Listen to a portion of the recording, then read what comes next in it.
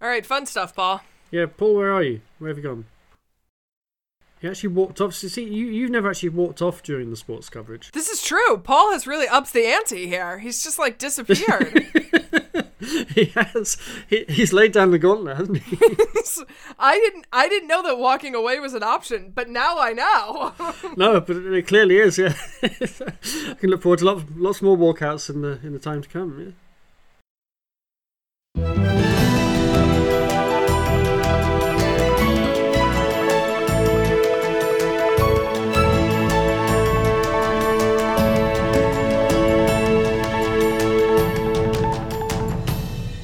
It's Friday, April 3rd, and this is the Dutch News Podcast, your weekly chance to catch up with what's been going on here in the Netherlands. I'm Paul Peters, master student in civil engineering and quarantine person at home. And with me today are Gordon Derrick, contributing editor Dutch News and quarantine person on the beach, and Molly Quell, contributing editor Dutch News and quarantine person at the International Court of Justice. Why did Gordon get the better deal? Why is he on the beach and the rest of us are suffering? I'm very jealous. Yeah, me too. I don't know. I just had the wisdom to buy a house near the beach, so it's that straightforward. You should have thought about this in anticipation of a global pandemic. Exactly. I should have thought about where I purchased my house. I'm not, in the same way that the Italians should have, made sure they didn't they had enough debt reserves to provide for a pandemic. You should have bought a house near the beach. So it's true. There is a moral hazard in not allowing me access to someplace else now. So Gordon, how is the beach? Can you explain it to us, because we are missing it? Yes. Well, it's just a sort of big, wide thing with lots of sand, and at the end of it, you have this water that kind of comes in and goes out. It's quite pretty. It's quite soothing. You should definitely check it out once you get out of quarantine in, I don't know, October or somewhere. But then, of course, it won't be summer anymore. But I'll keep posting updates, although it looks as if The Hague might be closing some beaches this weekend because a lot of other people have had the same idea. Yeah, I think they are only closing the beaches for the weekend, right? For the rest of the week, you're still fine. I don't think it's all the beaches. I think it's mainly just the ones up at Scheveningen which get crowded. Because where I live, it's always quite quiet down at the beach, especially now that the cafe's not open. And they're mostly worried about Germans and Belgians, right? It's not really the Dutch that they're so concerned about. Exactly, it's especially the Belgians. So. Yeah, Belgians. Well, a pending invasion of Germans at the beginning of May that really brings back memories, I have to say. Yeah, that does kind of cause flashbacks, doesn't it? Yeah. So I can understand. Yeah. So Molly, how are things at the International Court of Justice? Batshit crazy. Batshit crazy. Yeah, Has a court basically just moved into your house now? It's basically moved into my house. Yeah, some courts have chosen to close, but some courts are still, of course, issuing decisions because they had hearings before, and they can write the decisions and stuff remotely.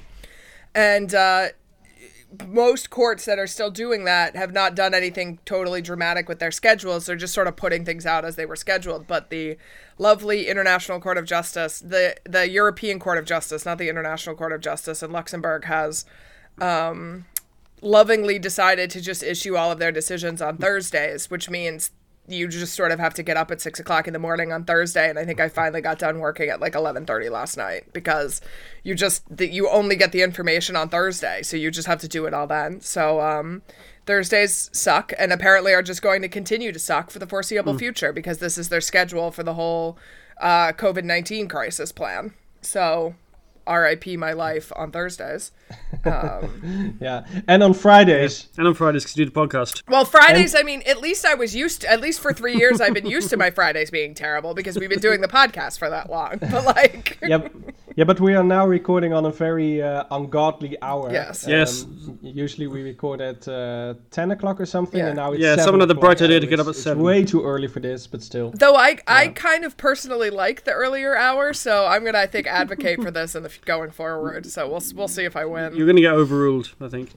Because I usually get up 6:30, and this is a disaster. So I'm usually up at 5:45, 6 anyway. So for me, this isn't really that big of a deal.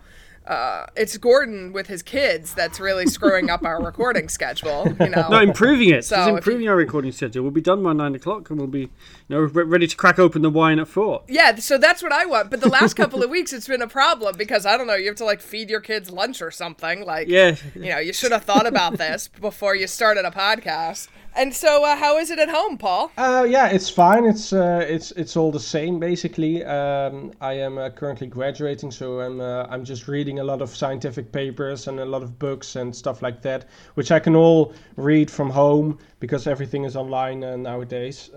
So yeah, I'm just I feel a little bit isolated and a little bit locked down, but I guess that's the point of this. Intelligent lockdown, as Mark Rutte calls it. Yeah. But yeah, still, I would have preferred to leave the house whenever I wanted to. But yeah, I think I don't get used to it. That's I sort of hoped that at the start of all this that I would get used to this, but no, I don't.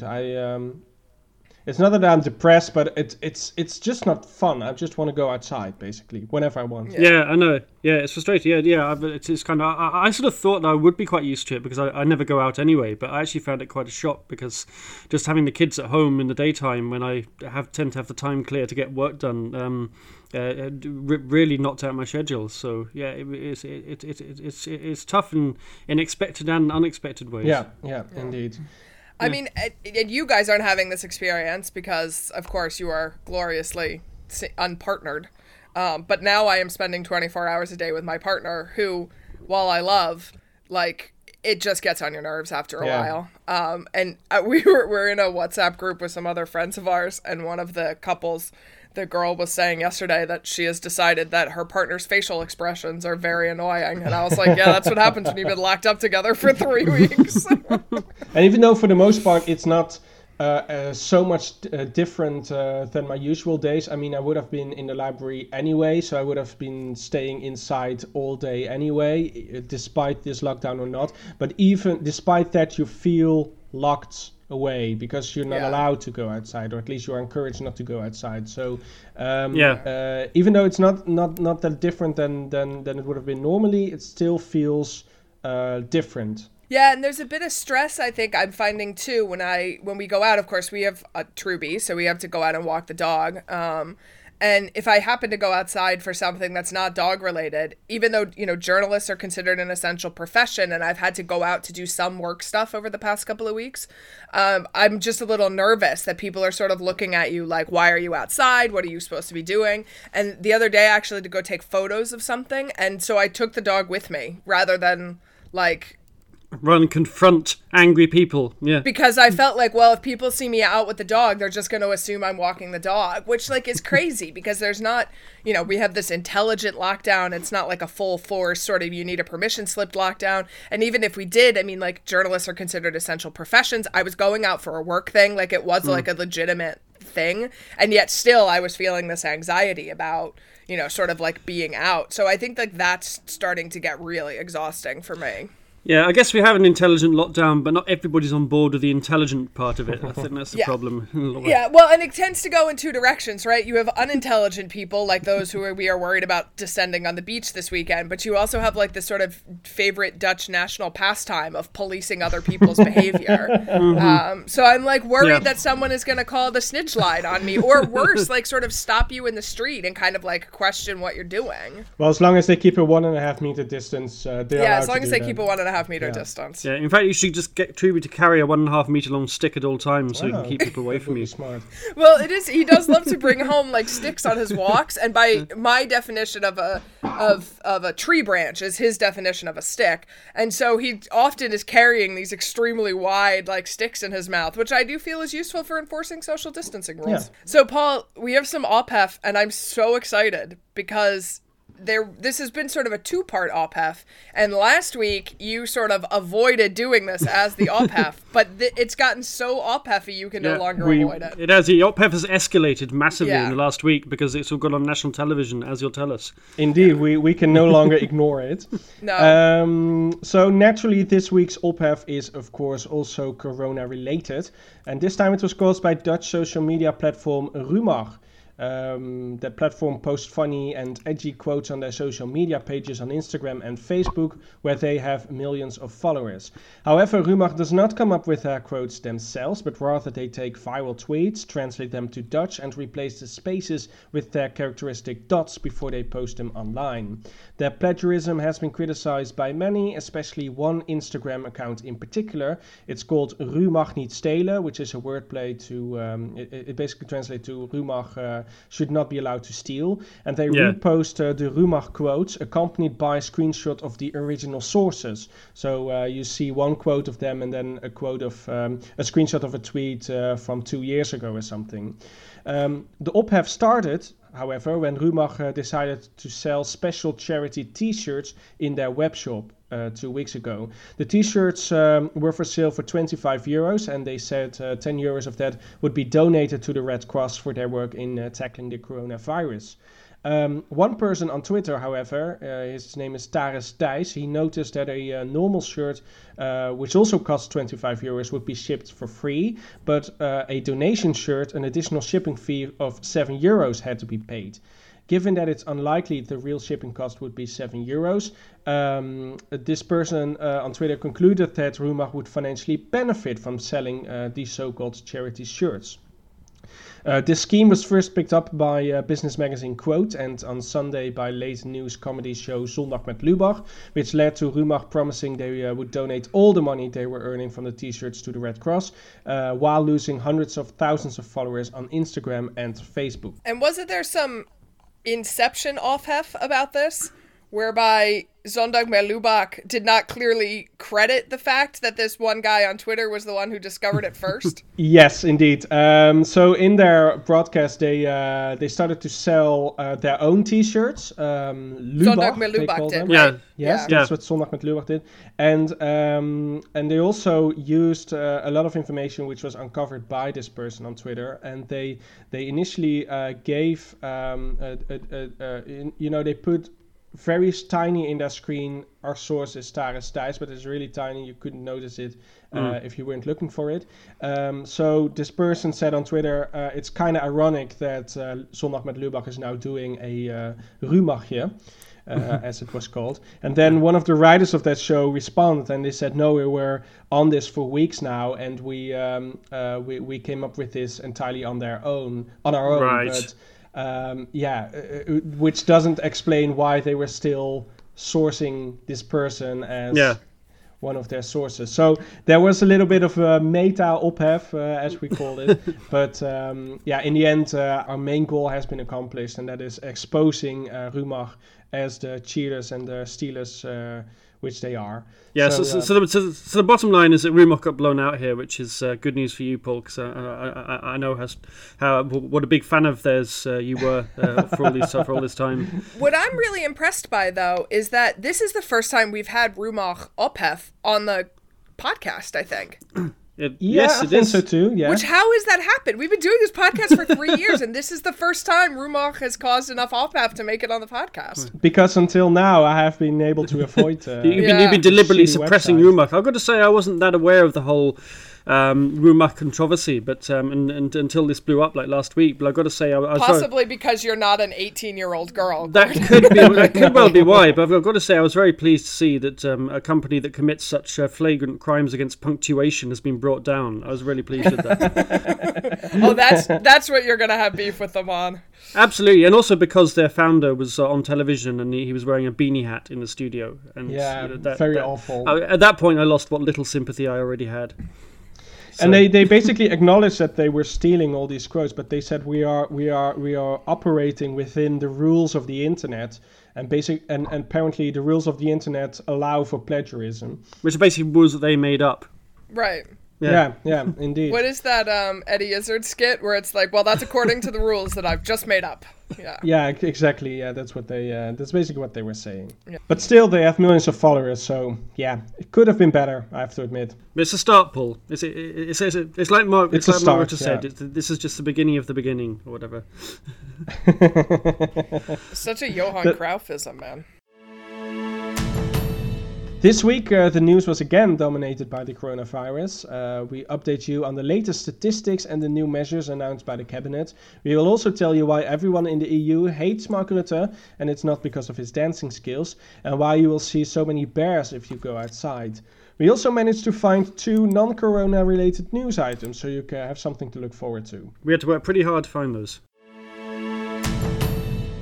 Special measures to stop the spread of the coronavirus in the Netherlands will be extended until at least April 28th, Prime Minister Mark Rutte has told a press conference on Tuesday.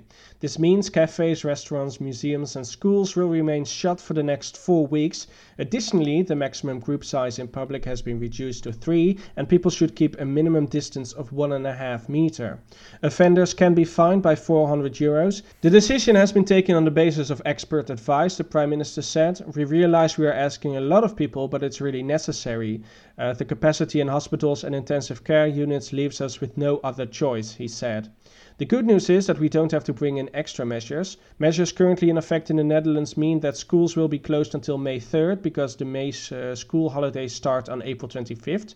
Parents considering booking a holiday during the Easter or May break should not do so, the Prime Minister said. There's a very real chance that we will have to extend the measures past April 28th.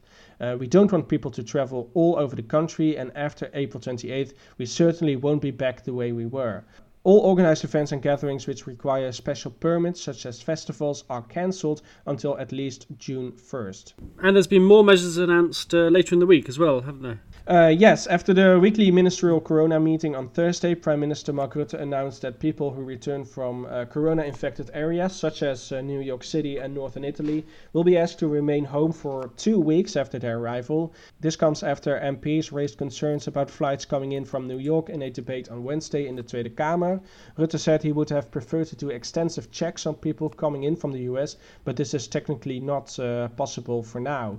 Furthermore, he urged people to stay at home the coming weekend. Many beaches, forests and recreational areas will be closed, and he repeated the message in German and in French as well. Yeah, which is an amusing moment. Directed at those damn Belgians. Yes. Just keep the Germans away from keep the Germans off the beaches, which is a recurring theme here.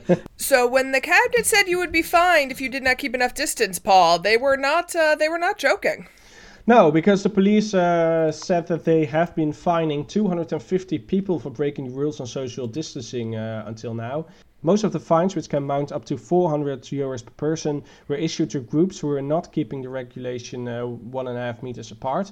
Some of the fines were issued after concerned locals alerted the police, and there are several apps and other local initiatives being set up to report illegal groups, according to the NOS.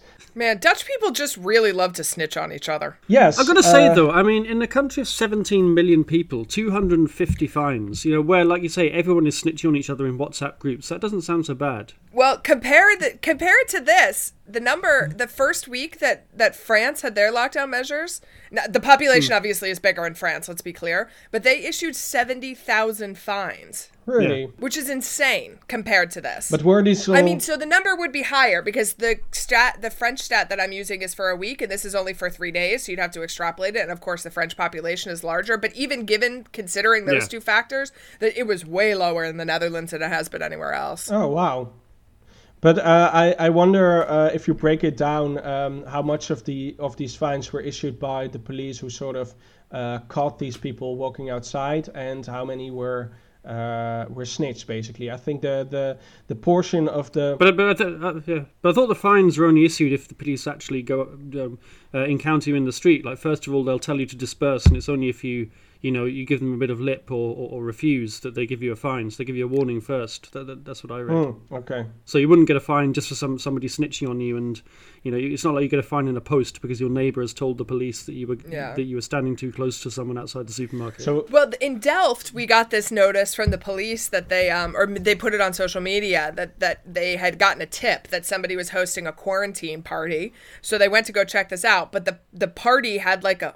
That was in my building. Oh, was it? But the party had like a lookout person, right? So when the police turned up, the lookout person called and they shut all the lights off and whatever. But of course, anybody who's dumb enough to host a Corona party is also dumb enough to keep hosting it after the police leave. So then the police left, they waited 20 minutes, and then they came back. And of course, these people had gone back to partying, and then they busted them all. And so, I mean, I don't know if that would count as like something that came in from like the tip line, because obviously like it had been reported to the police. I think ahead of time, that was the impression that I had gotten from what they had said. But yeah, I mean, I think those sorts of things, like, of course you want to be fining everybody because screw you. Like, yeah. I absolutely loved that the police of Delft was complaining on Twitter that someone was snitching on their police work to these groups of people. So it was a really snitchception going on. It was snitchception, I mean, I think people really underestimate how much, like, how rule-abiding the Dutch are. I mean, I think that what I have sort of seen when I've been out is people being kind of like not thinking a lot about stuff as opposed to intentionally flouting the rules. So you go to the grocery store and like somebody gets too close to you, but I don't think that that's because like that person thinks, well, this 1.5 meter afstand, like this is dumb. I think it's because like people sort of go on autopilot at the grocery store, and like we've only been, it feels like an eternity, but we've only been doing this for like 3 weeks now. I mean, that's a big change for people. Yeah, I think it's also just to do with the layout of the supermarket. I mean, it's really hard to keep 1.5 meters away from people in those narrow aisles. You just not at the AHA Excel here in Delft. No, that's true. They've set up some stuff, but the sidewalks and stuff too, right? It's like very narrow. So like I was out walking Truby the other day, and somebody was coming. There was a cyclist coming, and there was somebody coming on the same side of the sidewalk as I am with another dog, right? And on the other side of the road, there is no sidewalk. It's only like there's like a car path. So I had to just walk into the street basically. Then there's like oncoming traffic. So it's like, okay, what is less safe? Physically walking in a street where you shouldn't be walking, or like should I be on the sidewalk in between this other person with a dog and like a cyclist? And like, you know, you don't really know what the best decision is in these choices, but I think if I had walked on the sidewalk, you know, I would have been within 1.5 meters of at least 2 people, which is like not great. But otherwise, like, you know, if you get hit by a car, like that's also an intensive care bed in the ICU. Well, I've got to say, I think probably walking the roadway is probably still safer than the cycle lane. Yeah, that's true. But it's always safer here. Yeah, as we mentioned last week, the North Holland towns of Purmerend and Beemster have a special app launched where which locals can use to let the council know about people breaking the coronavirus rules. And the crime hotline Meld Misdaad Anoniem said it had 90 reports of people breaking the law, mainly illegal drinking dens or contact professions such as nail salons still accepting clients. I know of, it is not my hairdresser, just to be clear. I do know of another hairdresser who is now doing at-home cuts. So like this person is going to their client's house to do haircuts, which would also constitute a fine. But you haven't snitched on them. I haven't snitched. Yeah. I'm not Dutch enough to snitch. Yeah, so. Who would have thought that in 2020 we'd be reduced to running bootleg nail salons? I mean, that's how far we've fallen, isn't it? Talk about a dystopian future that nobody predicted.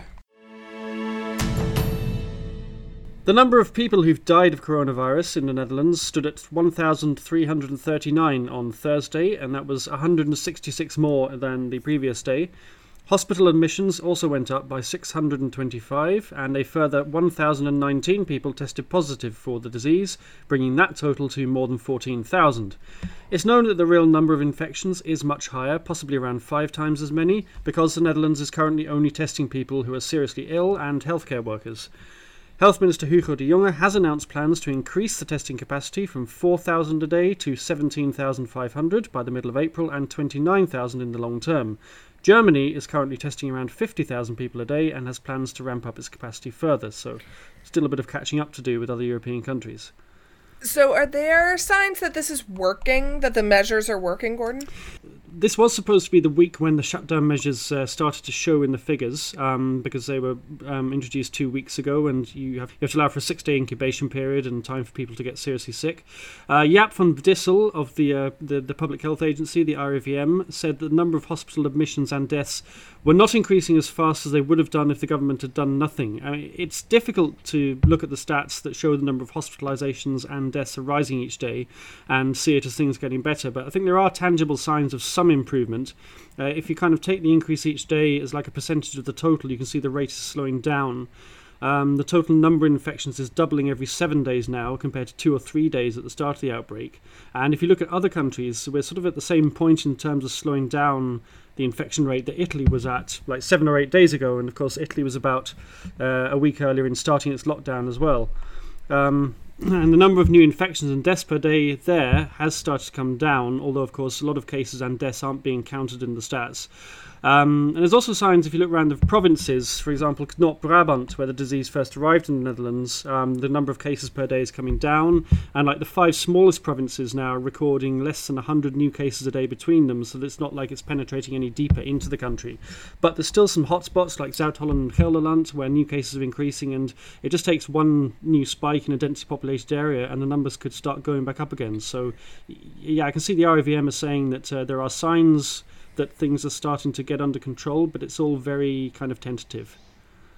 I feel like the RIVM has this incredibly impossible line to walk, whereby if they say the measures are working and that things are that it's positive, that means that people are going to want to go outside, and if they say that they aren't working, then people are going to say fuck it and go outside. So like I feel like they're just in this absolutely impossible position as to how they present this data. I also have to say, Gordon, you've been doing all this, like, I don't know, creating all these graphs and stuff, which I have just not had the mental capacity to think about any of these numbers. I don't blame you. And last night, as I was trying to go to sleep, I ended up getting into this very intense discussion about why it seems to me in a lot of the American press that the Netherlands is getting a really bad rap for how it's handled corona, which I think is kind of interesting because nobody in the America can pick out the Netherlands on a map. And I was sort of frustrated and wondering, like, oh, am I missing something? Like, is it really bad here? And I just, like, want to think it's really good. And then you, at, like, 11:30 last night, had posted this graph that was sort of showing, like, kind of the rates of decrease compared to, with these, like, all these colored lines on it. I know, compared to Spain and France, I think, because those are countries that sort of introduced their lockdowns around about the same time as us. I know that, podcasts are a really great visual medium, and so it's really fantastic to sort of reference graphs. Yeah. But could you just, like, sort of talk me through, like, kind of what you were doing there and what you were comparing it to and where you were getting your numbers from? Because it was literally the only thing that made me fall asleep last night. So, like, I found it very comforting, and I suspect that maybe kind of your thought process might be comforting for our listeners. I don't know. I mean, all I basically did, because I'm not like a professional statistician or anything. I'm just kind of somebody who looks at numbers for a hobby. So I tried to keep it as simple as possible and just look at how the total number of cases and total number of people who've died increases day by day, because that's how you see, I think, the first sign that the rate is slowing down. And obviously, the raw number will keep going up, but if the proportion goes down, at some point you'll get to a point where the actual number starts going down. So it's trying to anticipate if we were getting to that point. And when you compare the countries, crucially, you see the rate is coming down day by day. Probably, I mean, to put it in context, in the start of the outbreak, when nobody had introduced any kind of lockdowns, we were seeing like sort of typically like sort of 25-30% increase day on day. Now positive cases obviously is a thing where we don't know the real numbers because they're not testing everybody, but later on you see that kind of increase in the death rate as well, and in the hospitalization figures. So what you mean by that is if you have a 30% increase, so on Monday you have 100 people who test positive or who die, and on Tuesday you have 130 people who do, kind of thing, and that's like continuing to just exponentially grow. That's continuing to exponentially grow, exactly. So on Monday your total is 100, and on Tuesday your total is 130. And then on Wednesday it's 30% on top of that, which is what, 150.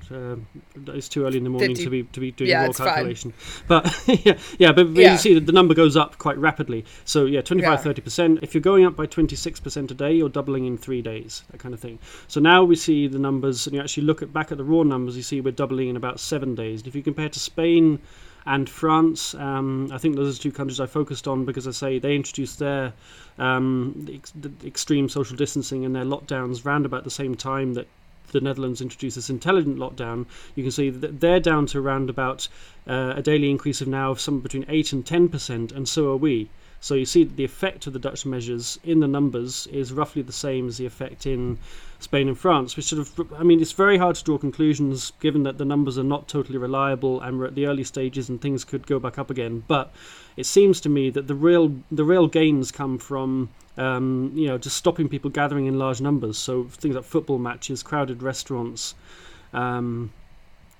concerts and that kind of thing. If you stop just people who are travelling from large areas and clustering in a small space, that's where the virus really catches fire. People going out in like sort of groups of 2 or 3 to the beach, I mean, it's not advisable, but it's not going to spread the virus anything like as fast. So I think that's why you see the measures that we've taken having a broadly similar effect so far to the more stricter lockdowns in other parts of Europe. Well, that makes me feel better. So hopefully it makes some of our listeners feel better. But still, I still say, I'm not trying to say to people it's fine to go out in groups of 5 or 10. Stay It certainly inside. isn't. Stay inside. Just go to the shop and for your one walk a day, because that's really crucial in containing the virus. But at the same time, you see a lot of sort of hysterical people who look out the window and see like sort of 10 people in a town square and say, oh, look, everyone's violating the rules. We're never going to beat this disease. But actually, 10 people keeping their distance of 2 meters or 1.5 meters, is not going to make a whole difference to the final death toll. Yeah. So I think the sense of proportion is important here. And is there some information about intensive care numbers? Because there are a lot of concerns about that.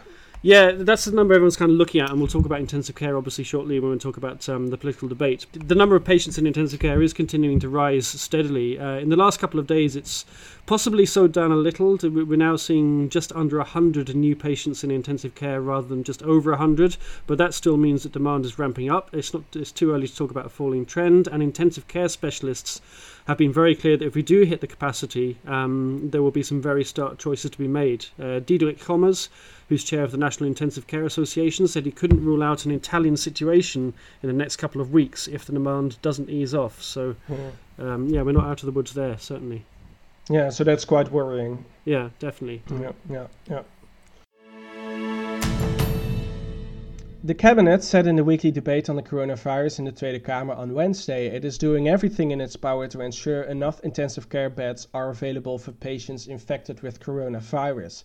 Health Minister Hugo de Jonge said he expects 2,400 intensive care beds to be available by Sunday, of which 1,900 will be reserved for corona patients. Because there a lot of MPs were raising concerns about what about these patients that are not infected with coronavirus and still need these intensive care beds. So 500 of these beds will be reserved for them. Meanwhile, the Cabinet will continue to look for ways to increase the capacity in order to avoid situations where doctors have to make choices which patients will be treated and which not. Those are the Italian situations Diederik Gommers was talking about. Ministerial officials are currently working on a protocol which should be used when these situations start to happen. MPs also asked de Jonge to make 3,000 beds available, but the health minister refused to commit to a fixed number. He did say, however, that the government is talking to German hospitals close to the border to see if they can take up Dutch patients if that turns out to be necessary. MPs have also asked the health minister to increase testing capacity. As we mentioned before, they fear the numbers of diagnoses and tests published by the RIVM on a daily basis are not representative due to the small amount of tests available. De Jonge said the health minister is gradually increasing test capacity, but this is difficult due to the current high demand in the world. Yeah, going back to the intensive care thing, I mean, it was interesting to see that the MPs are sort of talk about numbers of beds just going up to like around about 3,000, and I read somewhere the intensive care specialists are saying quite clearly that 2,400 is kind of the absolute limit because there isn't the nursing staff to. A intensive care bed is not just a bed; it's also you need the medicine, the equipment, and the staff, and there aren't the staff to look after more than 2,400 intensive care patients. So it seemed slightly a bit of kind of wishful thinking there by politicians, sort of saying let's pick a number 3,000 and just get the minister to commit to it. Yeah, indeed. What you say, the amount of nurses available, that's currently the bottleneck. We can't have more than 2,400 beds. So I think it's really smart to look over the border to look at Germany to see if they have any room. And I saw some statistics which showed that the number of intensive care beds in Germany is relatively speaking much higher than in the Netherlands. So yeah, I think it's really smart to see if we can if some of these beds are available over there. But yeah, if the coronavirus turns out to be if Germany will get hit by the coronavirus really badly, then of course they will not have any more room left for Dutch patients. Well, that's the thing. They'll need the beds for their own patients. So maybe we'll have to do is and of course North Rhine-Westphalia, which is the part of Germany right next to the border, is one of the hardest hit parts of Germany when you look at their maps. So that's not an encouraging sign either. No, indeed, and that's why I also read that the Dutch ministerial officials are looking for example, Berlin or Hamburg or further into Germany to see if there are some beds available over there. So hopefully they will figure something out in time. I have to say that in a normal time, the ophef of the week probably would have been the interaction between Mark Rutte and Thierry Baudet during this debate. This is a great moment on Thursday, but of course it's like we didn't even get it in the news because there's like just too much other stuff going on. But Paul, can you recap for us just like a short summary of what happened, because it was so delightful? It was sort of leaked, or at least the cabinet announced that they were starting to use social media influencers on Instagram to sort of spread the message about social distancing among younger people. But these influencers, of course, have to be paid because it's basically an advertisement campaign, of course. So it was sort of leaked that a total amount of 100,000 euros would be spent to these social media influencers. And Thierry Baudet asked the Prime Minister to specifically tell him how much money these influencers will get paid. But Mark Rutte refused that. He said, "No, I'm not going into that. I'm managing a crisis here. I'm not going to answer this question." I thought, in particular, Baudet asked for Rutte to send him a letter, for there to be a letter, and Rutte was like, "Nay, this is He said, "No, we're not writing letters. We're managing a crisis." We're managing a crisis. It was a dismissive way he did it. It was just like he just rattled it out very fast. I've said to say, but one of the things I've noticed with this crisis is we've seen a lot of politicians talking very, very fast in Parliament, which has been quite funny. Like, so literally sounding like they're talking on helium or something. Because Kadir Arib has kept the times very short because she wants debates to be over quickly. So she said, like, you got 2 minutes, and they've had to sort of give out this huge, big, elaborate, kind of very formalized spiel in like sort of 10 seconds flat. Yeah, that's at the end of the debates when MPs can issue motions, and they have 2 minutes to speak out the motions that they want to issue. But if you have a lot of motions, then of course you're going to have to speak a lot faster than you would normally do in order to issue all the motions that you want. It's not that that's the first time MPs will hear about these motions. They will be distributed beforehand, so everybody knows what will be proposed. But parliamentary protocol states that these motions has to be read out loud, so that's why they are speaking so fast. It happens more often, I have to admit, but everybody's focused now on the Tweede Kamer, so all of a sudden this seems like a new thing. But it happens a lot on other occasions as well.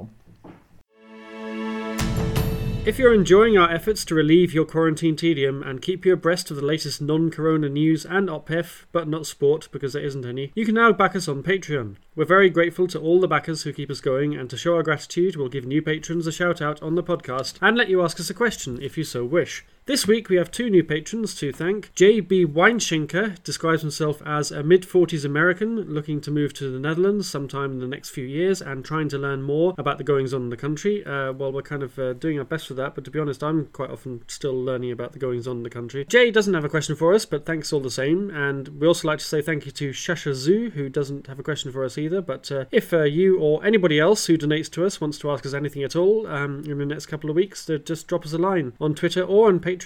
So if anyone else would like to back us and subsidise Truby's very expensive dog food habit, please go to patreon.com/DutchNewsNL. Should we mention that we had an anonymous benefactor who has upgraded at least one of the microphones in this situation? We should also mention the anonymous benefactor, indeed, who hasn't given us any money but has very generously loaned us some better quality microphones, which is why you can hear us in what hopefully is crystal clear sound now, rather than that kind of sort of muffled, I'm stuck in the toilet sound quality we had for the last couple of weeks. So thanks to our anonymous benefactor. We appreciate it greatly. Dutch Finance Minister Wopke Hoekstra is now vying for Klaas Dijkhoff's position of Dutch politician who says the dumbest stuff after he told EU finance leaders to, quote, investigate countries which say they have no budgetary margin to deal with the effects of the crisis, even though the Eurozone has grown for 7 consecutive years, on a day when Italy had 745 people die from the disease. The discussion was over the so-called Corona bonds, a debt instrument that the Italian Prime Minister called for the week before to help the financial solvency of the public health systems being destroyed by the pandemic. The Portuguese Prime Minister called the remarks repugnant, and Hoekstra was later forced to walk back his remarks, saying he hadn't shown enough empathy. Could you explain us very briefly what these EU bonds really are? I can either explain it or I can be brief, but I cannot do both. Then explain it. Yeah, so bonds are like debt instruments. They're typically issued by countries or large companies.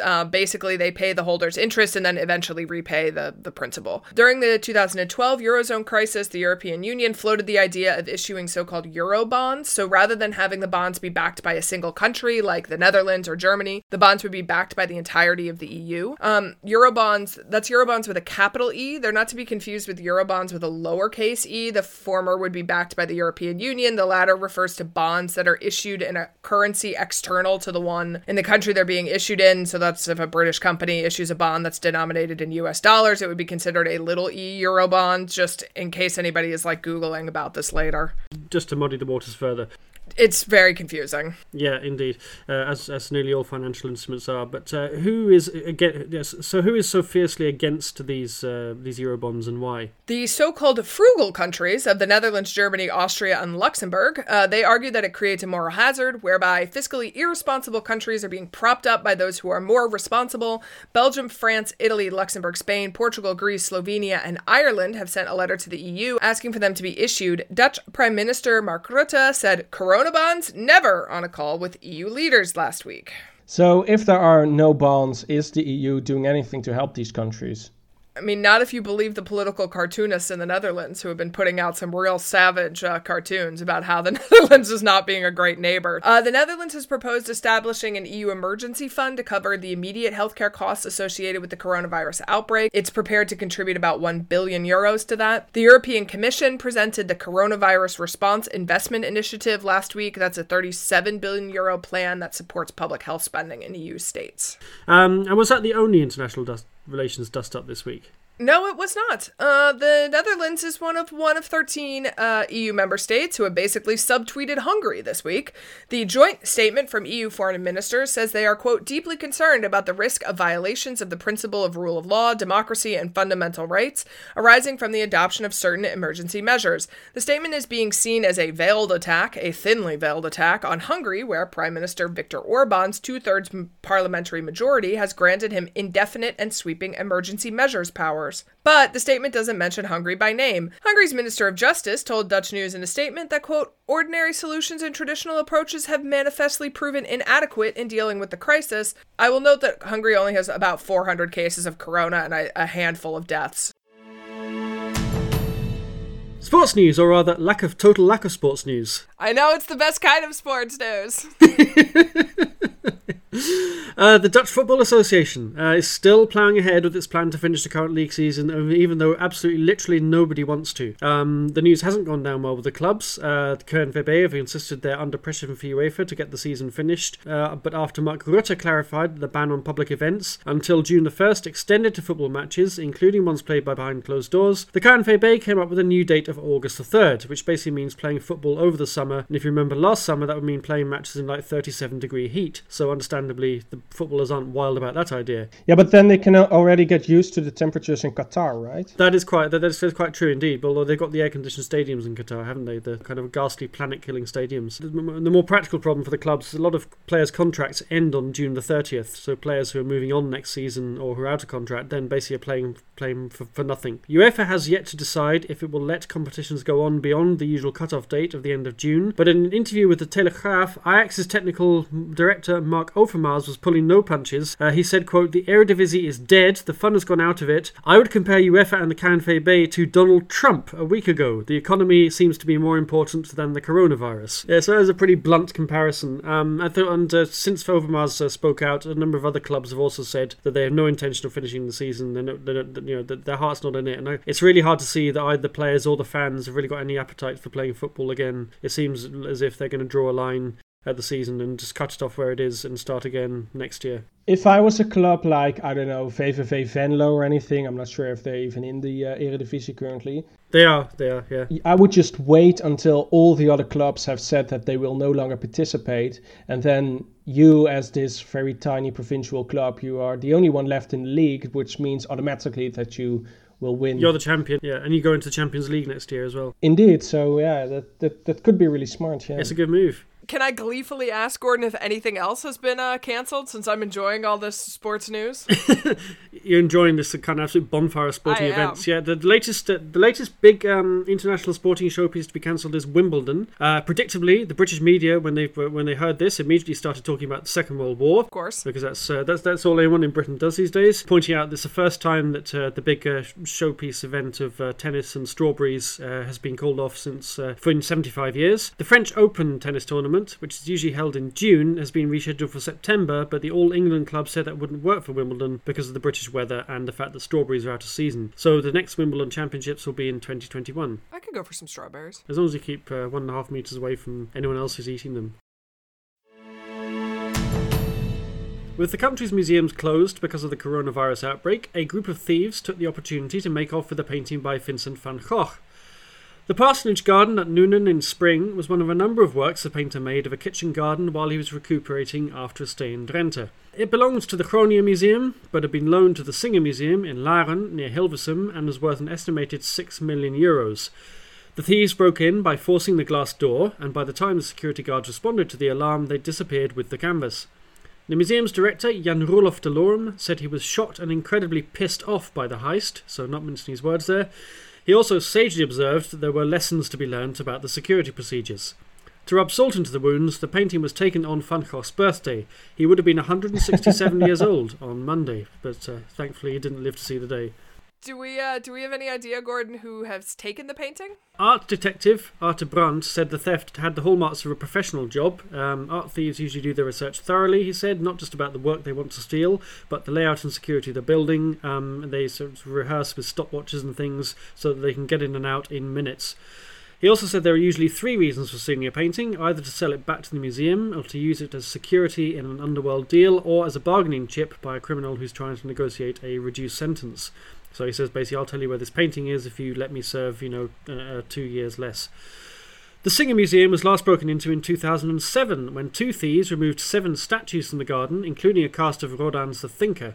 The culprits on that occasion were caught and sent to jail for 4 to 4.5 years in prison, which was later reduced on appeal.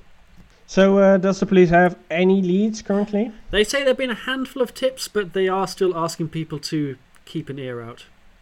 You're fired, Gordon. You're fired. You're fired from this podcast. You're fired.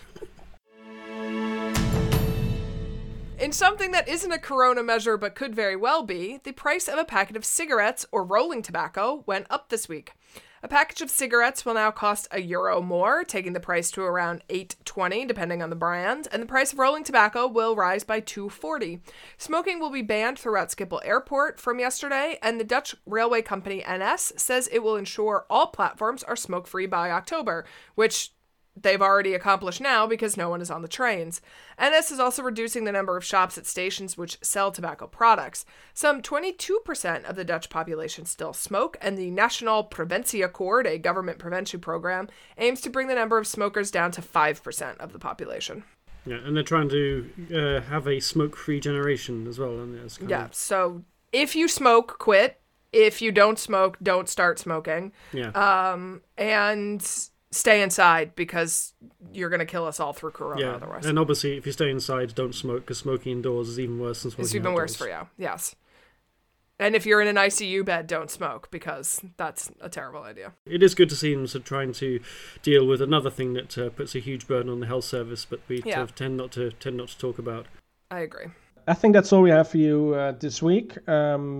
This podcast is a production of Dutch News, which can be found online at dutchnews.nl. We will include links to everything we've talked about today in the liner notes. You can get in touch with us by email to podcast@dutchnews.nl. If you want to help us out, please subscribe to the podcast and leave us a rating. You can now also back us on Patreon at patreon.com/dutchnewsnl and earn yourself a free shout out on the podcast. My thanks to Molly Quell and Gordon Derrick. I'm Paul Peters and we'll be back next week.